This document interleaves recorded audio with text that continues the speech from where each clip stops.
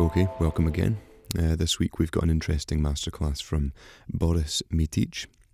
Boris is a documentary filmmaker from Belgrade in Serbia, and in his own words, he's lived on a few continents, fought a war, settled back in Belgrade, worked for 5 years for top-level international media, understood some things, and dedicated the rest of his life to creative parenting, creative documentaries, and creative football. Lectures worldwide on the real politique of documentary filmmaking, and writes satirical columns for Docs and Playboy. The highlights I've selected are mainly around Boris talking about his film festival strategy and self-promotion techniques and that sort of thing. He very amusingly also talks through the different types of filmmakers that there are out there and commissioning editors and how to get their attention. It's definitely amusing stuff. Anyway, let's get started. At my first festival, the first festival I went to was a festival where the film became so popular on the kind of black market that people convinced me, send it to festivals, and I never knew what festivals were. So I typed in Netscape, I typed documentary film festival, and names started popping up, and the next one in line was IDFA Amsterdam, and I sent 2 VHS cassettes, and I had no idea what it was, like IDFA, whatever. And it got selected there among 1,800 other films. Only 20 entered among 1,800. So I still don't know today if this is because all the people in the selection committee had this very exotic car in their youth, whether they all have a fantasy on gypsies, whether they needed a film from the Balkan region, whether they needed a funny film, or whether the film is a masterpiece. I still don't know, but it's just that it worked and it was selected there. And when I went there, I said, okay, well, I imagine that there will be many people, and we have to show them somehow that the film exists. I never went to a festival before, and I made these kind of flyers. So there were little bookmarks. There were 4 of them. I just put them all in one screen. And on one of them were the cars, the kids, and some shots from the film. And on the back of each, it was just in black. It was written, "Please recycle." So people would, and I noticed, and I would put them. And when I went to IDFA, I noticed that everybody had these different size. I mean, it stood out because everybody had postcards and A4 papers, and this was like a non-standard size. So lesson number 3, use non-standard formatted promotional devices, and it was more colorful than everybody else, and everybody used them as bookmarks in the catalog. And everybody saw everybody else using it as bookmarks, and then it became like a thing, and then everybody wanted to see. And then when they started seeing the film, there was, it's a funny film. And then I have another. The next series of posters that I printed, I just put one quote on top. It said, one of the 2 funny films this year at IDFA. And this is the most successful like promo line that I could have written, and because people are so desperate for funny documentaries, for like humor in real life, that it worked like a charm. Your main best lesson if you attend a film festival, go watch the posters, and in the hallway don't drink for nothing, but drink and read the little logos here. Each of these represent certain television, certain institutions, and over time you will understand which types of films can fit in certain channels, in certain places, in certain funding, and which type of unusual institutions could finance unusual films. I'm very happy that you're taking notes because this is it's inspiring for me as a speaker, but also it's very good for you, because it's an incredible amount of knowledge that we waste by not taking it down and organizing it and recycling it. I mean, we are just we are functionally illiterate without reusing our knowledge, and it's incredible how, especially in a business like documentary filmmaking, when you go back to your notes, very often I go back to my entire notes from forever, and then I see how it applies to the new films that I'm making, or to the new ideas I have in my mind. So, but most importantly, it frees it liberates your RAM memory for processing rather than for storage, in a way. You have stored those ideas somewhere, especially if your notes are organized well, and then you can concentrate on using them. So gathering knowledge from anywhere is a must, really. You can get off the record. You can get entire libraries of like hundreds of the latest film books in PDF format out of certain torrent and file sharing sites. That's like the entire department, like the entire shelf of film books that this library has is online and available. You can go, you have entire YouTube channels full of master classes where people are paying a lot of money to go to, which are filmed and broadcasted in their entirety. You have bloggers who, in order to stand out, are publishing totally exclusive information, which again you would pay hundreds of dollars, euros, pounds, or yens to hear and to even get near these places. Knowledge is absolutely accessible, and there's no excuse not to get it, and there should be no moral problems in finding it. I go often before I discovered these file sharing sites for books, I would go to libraries in all those festivals and to university libraries and to big bookshops, and I would take a photo camera and I would photograph entire books, and I would read them from my kind of photographs. I have this theory. I have this theory called the theory of exponential growth, which started with which I applied first to my music collection in my high school days, which says that if you have one exclusive item that nobody else has, you can grow an entire collection from it. Because you take this exclusive item, so you invest all your savings into one record, and nobody else has that record. And you go with the big guys, with the big collectors, and they'll look at you, you're interesting. You're more interesting than this guy who has like 100 records, but we all have them already. So you get to join the club with this one exclusive piece of information, and then you share it with somebody, and then you take from them two more quite rare pieces of stuff, and that's how you build by starting by having like the most exclusive items, a few of them, and then you expand, and in the end you have like a fantastic music collection, and you are a long-time friend with all the big collectors, and it works. This is how, in a way, it's possible to share information also about anything, including the insider secrets of the documentary film industry, which is, like if you have one piece of information and if you share it with somebody, if that person really needs it, they will tell you 5 things that they know and that they won't tell anybody else.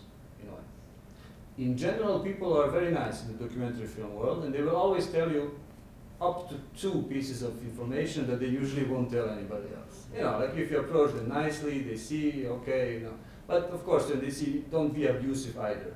But still, if you get 2 pieces of information from one person, and after 100 festivals and like 10 times 20 people that you meet, and if you're careful in taking your notes down and putting them together, then you have a pretty good picture and quite a good insight about what the documentary film industry looks like.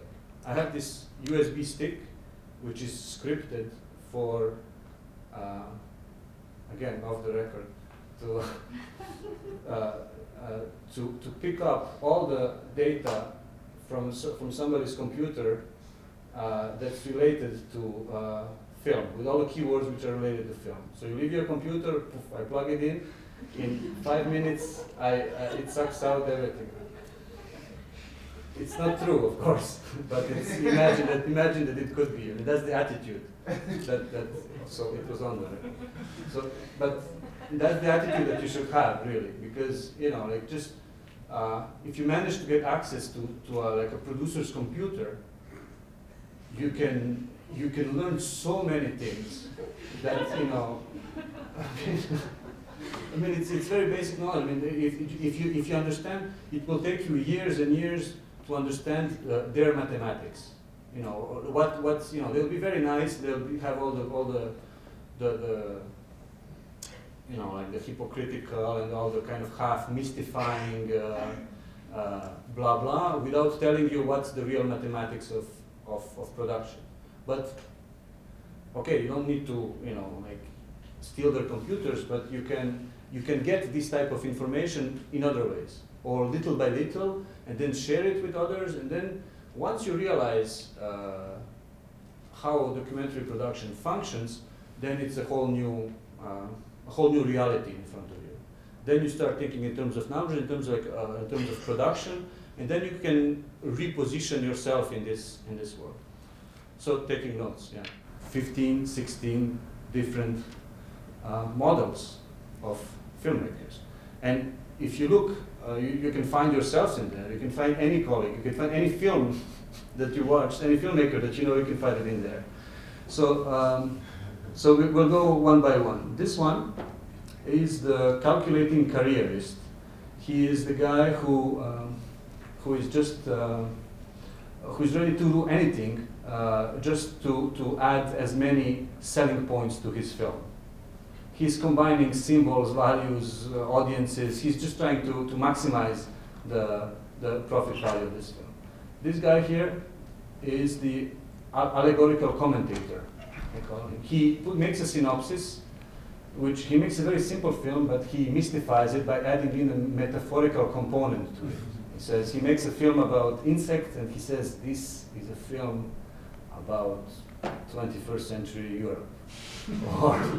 or about migration, or about working rights, or about women's rights, or whatever. And then, when he manages to mystify things like this in a synopsis, and we'll come back to the importance of good synopsis later, if he manages to get that buzz going, people will be totally ready to believe, and their minds will be open to such suggestions, which is very important. So this guy is not stupid. So here, see, he's sailing in a basic ship, but he's pretending it's Noah's Ark, And people, okay, it's very deep, minimalistic Iranian fiction film, very artistic, A film about nothing, maybe. A film about nothing. No, I'm very honest. I say I make a film about nothing. I'm not trying to, mystify it. But you will find me there. Don't worry. The third guy here is I call him the half-breed apparatchik. Apparatchik is a member of the bureaucratical machine in kind of Soviet Eastern European terminology, and we call him half-breed because he would like to be outside of the system, but he doesn't have the guts to leave the system. It's like these people who are working for television, who always say, "Oh yes, it would be so nice if I could go and make a film that I want to make," but they never do. They stay in their safe corporate environments. This guy here is the hyper-local talent. He's like so local, like he never gets out of the neighborhood. The misunderstood genius is so brilliant that nobody else can understand him.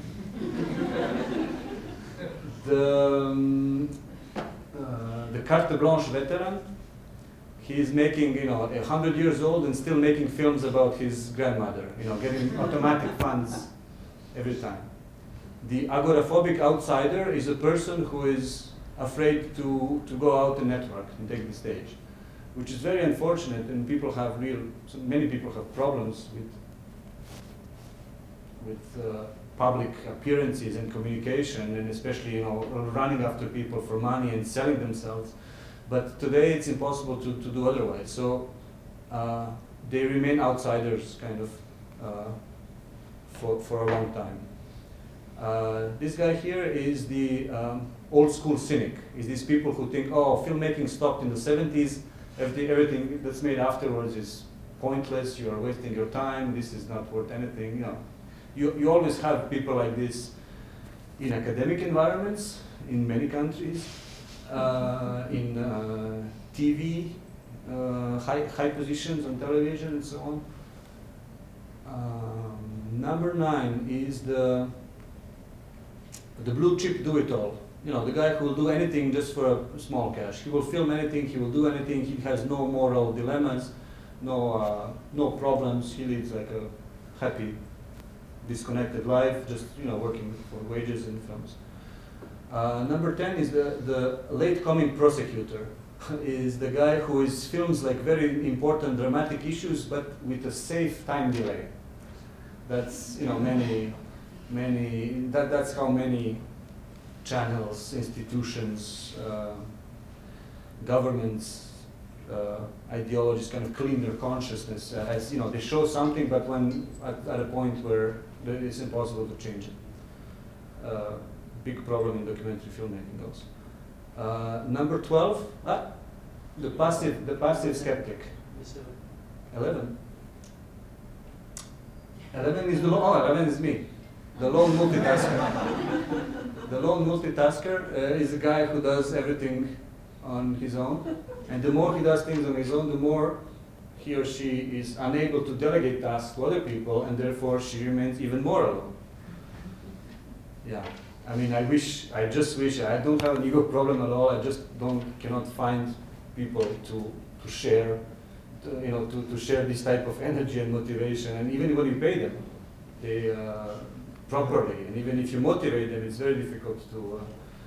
So I'm only starting now with these remote DPs to kind of, but only because this film came at the right point in their lives also, if you remember the timing moment. Number 12 is the passive skeptic who believes that nothing, it will be very difficult that things work out, so let's not even try them. That they complain, they know everything about cinema, but they never try to do anything. Number 13 is the co-producer's protege. Co-production involves a lot of compromises, and everybody's pulling strings towards their side, their vision. So, and then you have the film director who's supposed to have who's supposed to be the director of the film. But the co-producers want to, their interests. They have certain interests in them. So they love the type of directors which will say, okay, you want this? Well, I'll do it for you. You want this? I'll do it for you. You want this? I'll do it for you. As opposed to them, and of course they continue working with those people.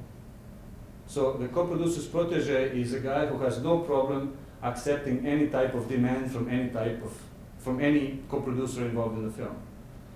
And on the other hand, you have people who are so strict about their principles that you cannot touch them.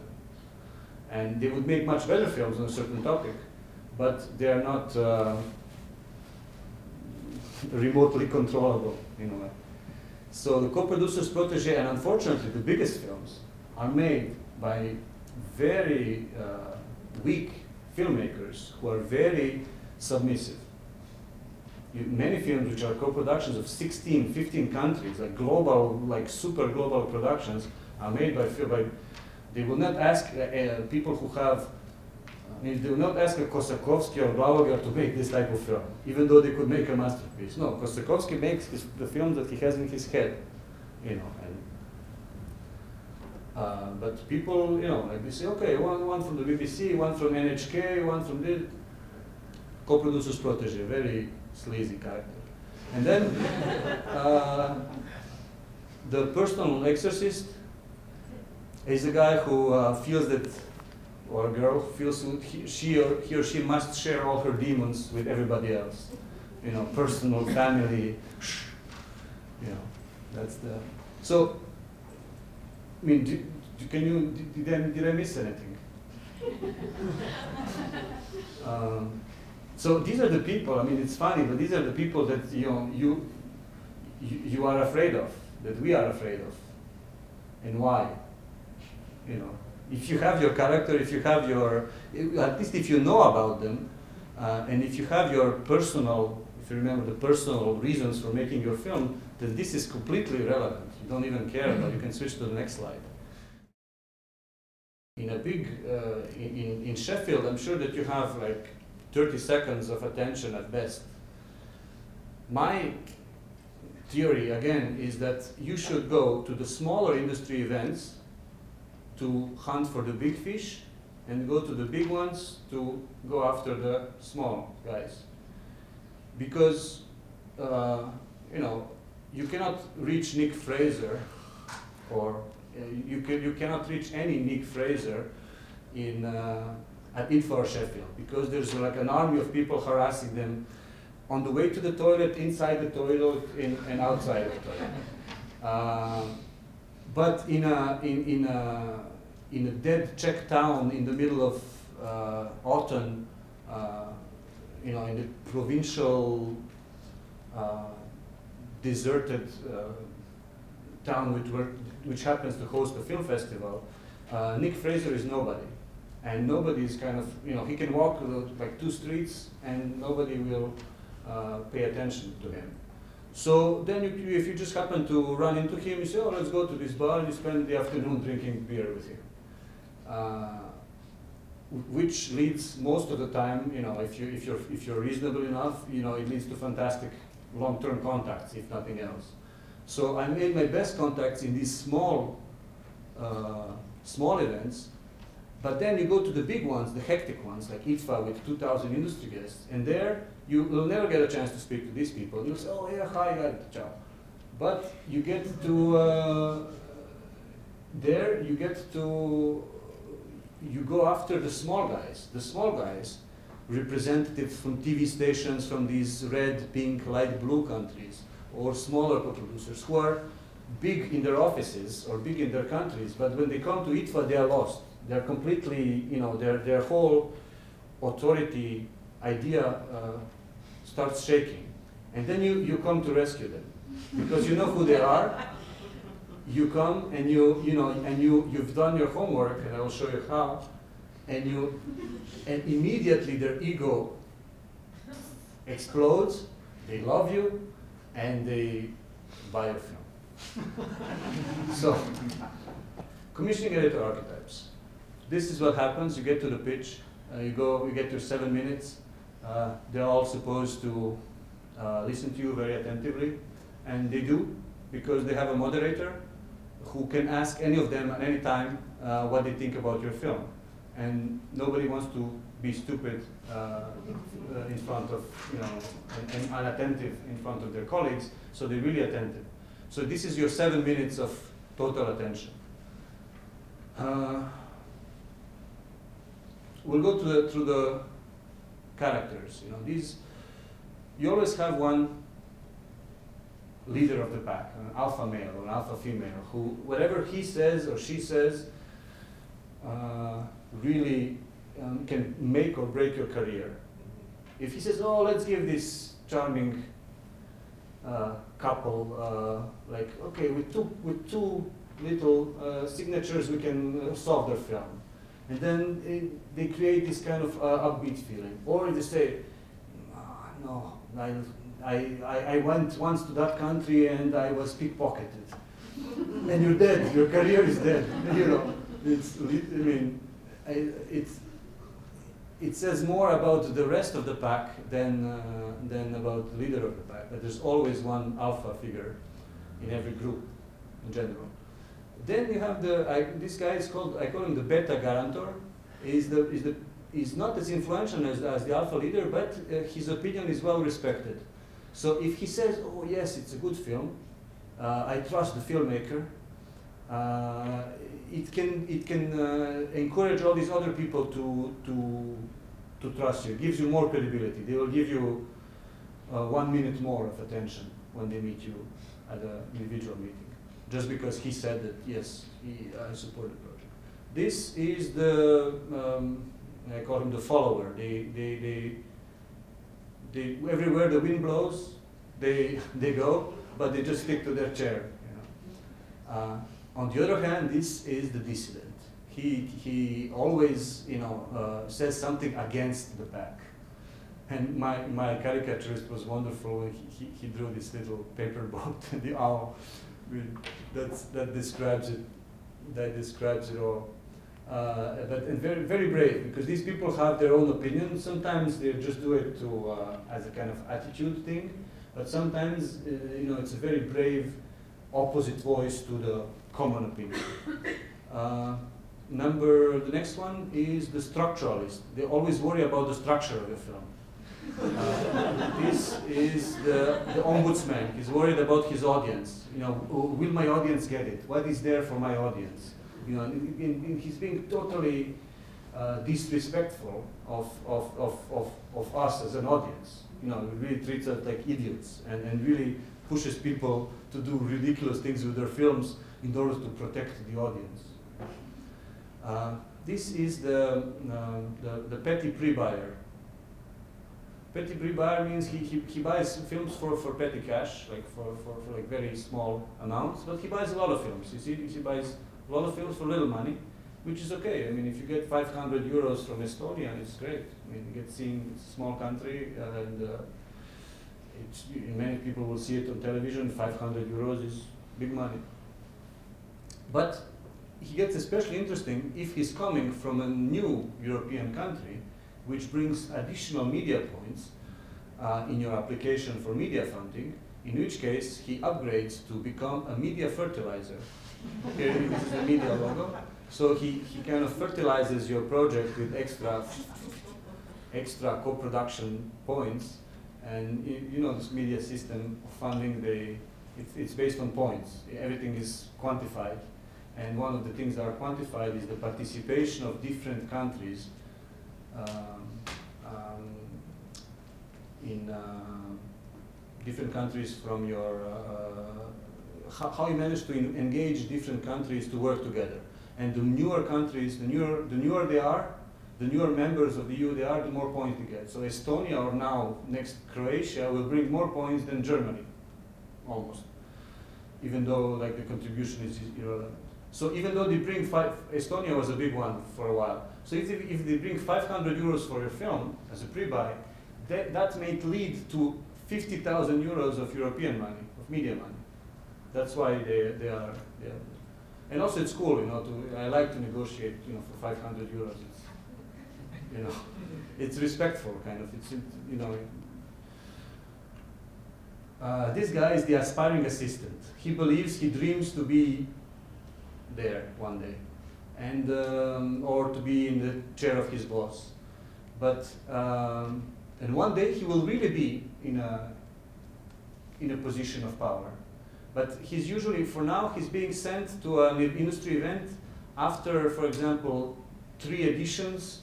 The big boss doesn't want to go there anymore. It's bothering him.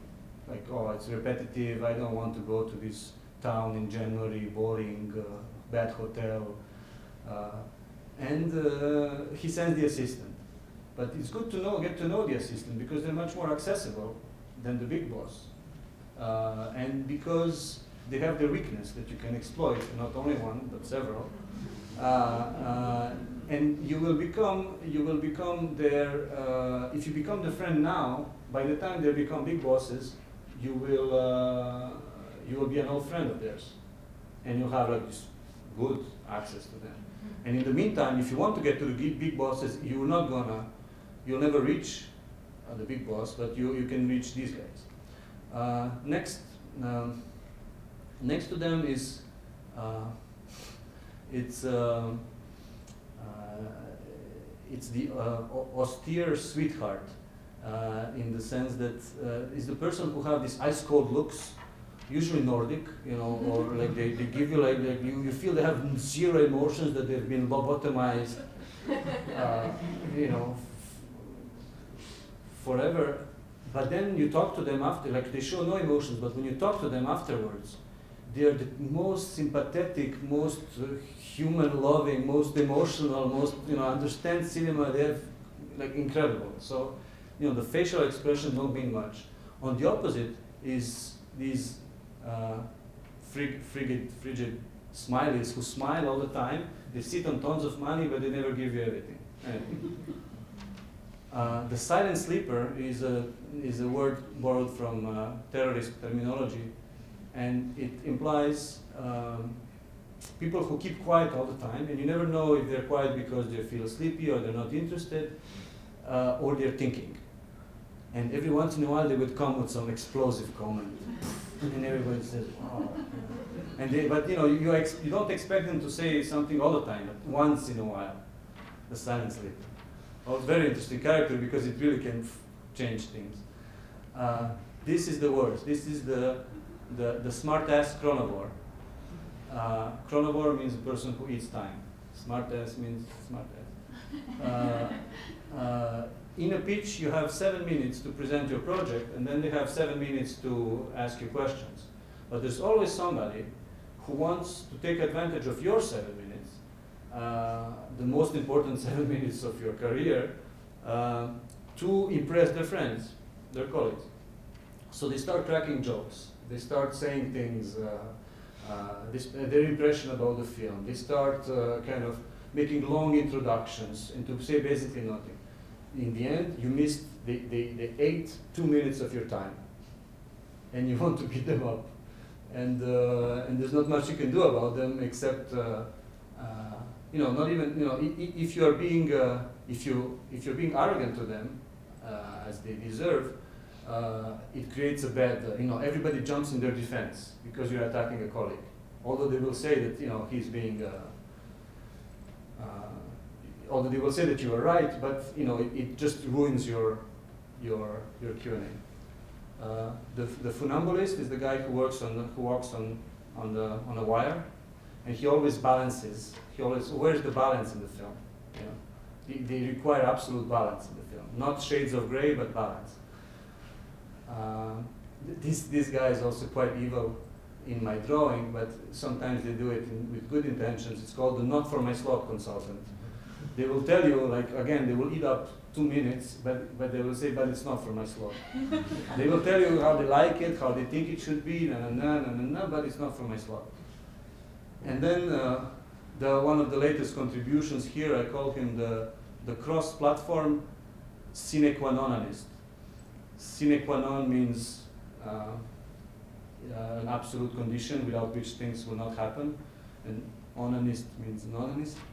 Sine qua nonist is a guy who will say, I will give you money, but if you make a cross-platform version of the film. And you say, well, I don't need a cross-platform, there's no point. No. The only way we give you money is to make a cross-platform something about the film. And the key word here is something.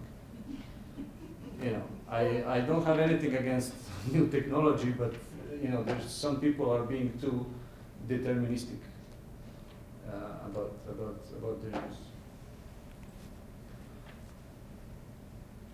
Did I miss anything?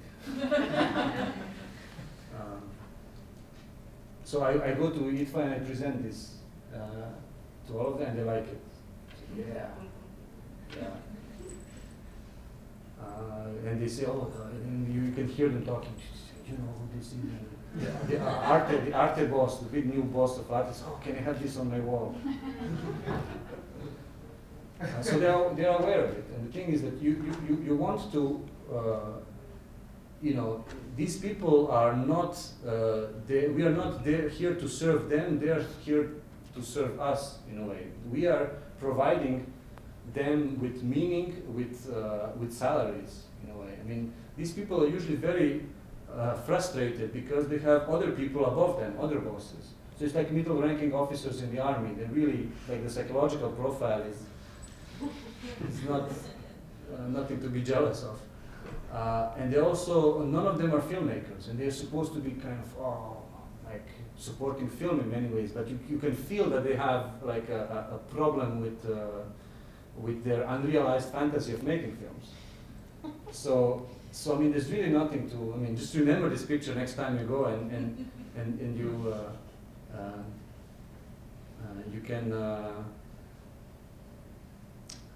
I don't know. You should always try to explain them that. Try to make them understand, not to explain. Try to make them conclude themselves that they will lose something if they don't. They will lose something if they don't participate in your film. I always come, look, I'm going to make this film with or without you. You know, if you come, it's a lot of fun. Making this film is a lot of fun. So if you come, you're welcome, and it will be fun for you too. If you don't, and in the end, they always downplay the importance of the whole thing. I make jokes about, they know that everybody knows that I made this, so they know that I'm observing them kind of all the time. So they are a little, but it works. It works. In general, this type of humor works. If you're trying to be too intellectual during a pitch, it doesn't work, because then they feel a little bit disturbed again. If you're too smart in your project. Somebody said, "Don't talk to my head, or I will start analyzing you." That was an advice that they gave. Talk to their hearts rather. Talk to their emotions. And it's incredible how many bullshit, fake projects get commissioned and get financed just because people suddenly lose their intellectual firewalls. I say, oh, this would be so nice if it were true. They know it's not true, but they say it would be so nice. They focus on it would be so nice. And they finance the film, and in normal conditions, if they were not emotionally touched by the pitch, they would say, oh, wait, but this doesn't make sense. This is important. This, you cannot film this. This is contradictory. Forget it. Go back and into development and research. But no, it works, and just because they've been emotionally involved, they are buying films. Okay, hope you enjoyed that. Thanks for listening. Next week we've an interview between me and American filmmaker Jessica Orrick. It's good stuff, so make sure to check that out. Plenty of past episodes too to get involved in if you can. iTunes and SoundCloud, all on there. Get subscribing, sharing and all that. So keep listening, and I hope these classes are beneficial. And get in touch even if you want to provide some feedback. You can just email me, duncan@scottdoc.com. I'm happy to let you know what's coming up or what we're doing. And the videos as well are available under the usual Masterclasses tab on scottdoc.com. Also, Boris's website, I should mention, is dribblingpictures.com. So check that out for more info on Boris and his films. Anyway, until next time, take it easy.